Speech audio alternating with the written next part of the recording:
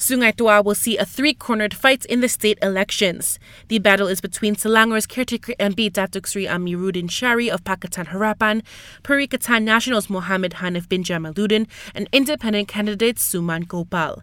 Over in Kedah, it'll be a straight fight between the state's caretaker MP Datuk Sri Muhammad Sanusi from Perikatan Nasional and Sikh UMNO's division chief Datuk Muhammad Kizri Kasim. Dengan ini, saya mengumumkan calon-calon yang disahkan bertanding dalam bahagian pilihan raya negeri N24 Januari adalah seperti berikut. Pertama, Muhammad Kizri bin Abu Kasim dari Parti Barisan Nasional. Kedua, Muhammad Sanusi bin Maknor dari Parti Perikatan Nasional.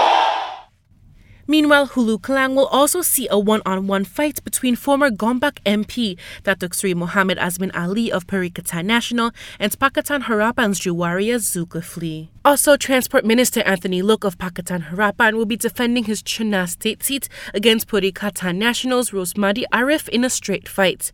And caretaker Penang MB Chow Kon Yeo of Pakatan Harapan faces a one-on-one battle with Hung Kun Leng of Perikatan Nasional for the Padang Kota state seat. Social media influencer Norris Wan Ishak will not represent Muda in the state elections. According to the party, he withdrew due to personal problems. Don't be afraid to file a report with the authorities regarding election-related violations committed by candidates. The Election Commission says anyone can do so.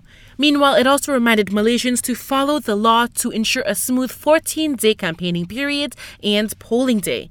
The Commission has also deployed 252 election enforcement teams to maintain order.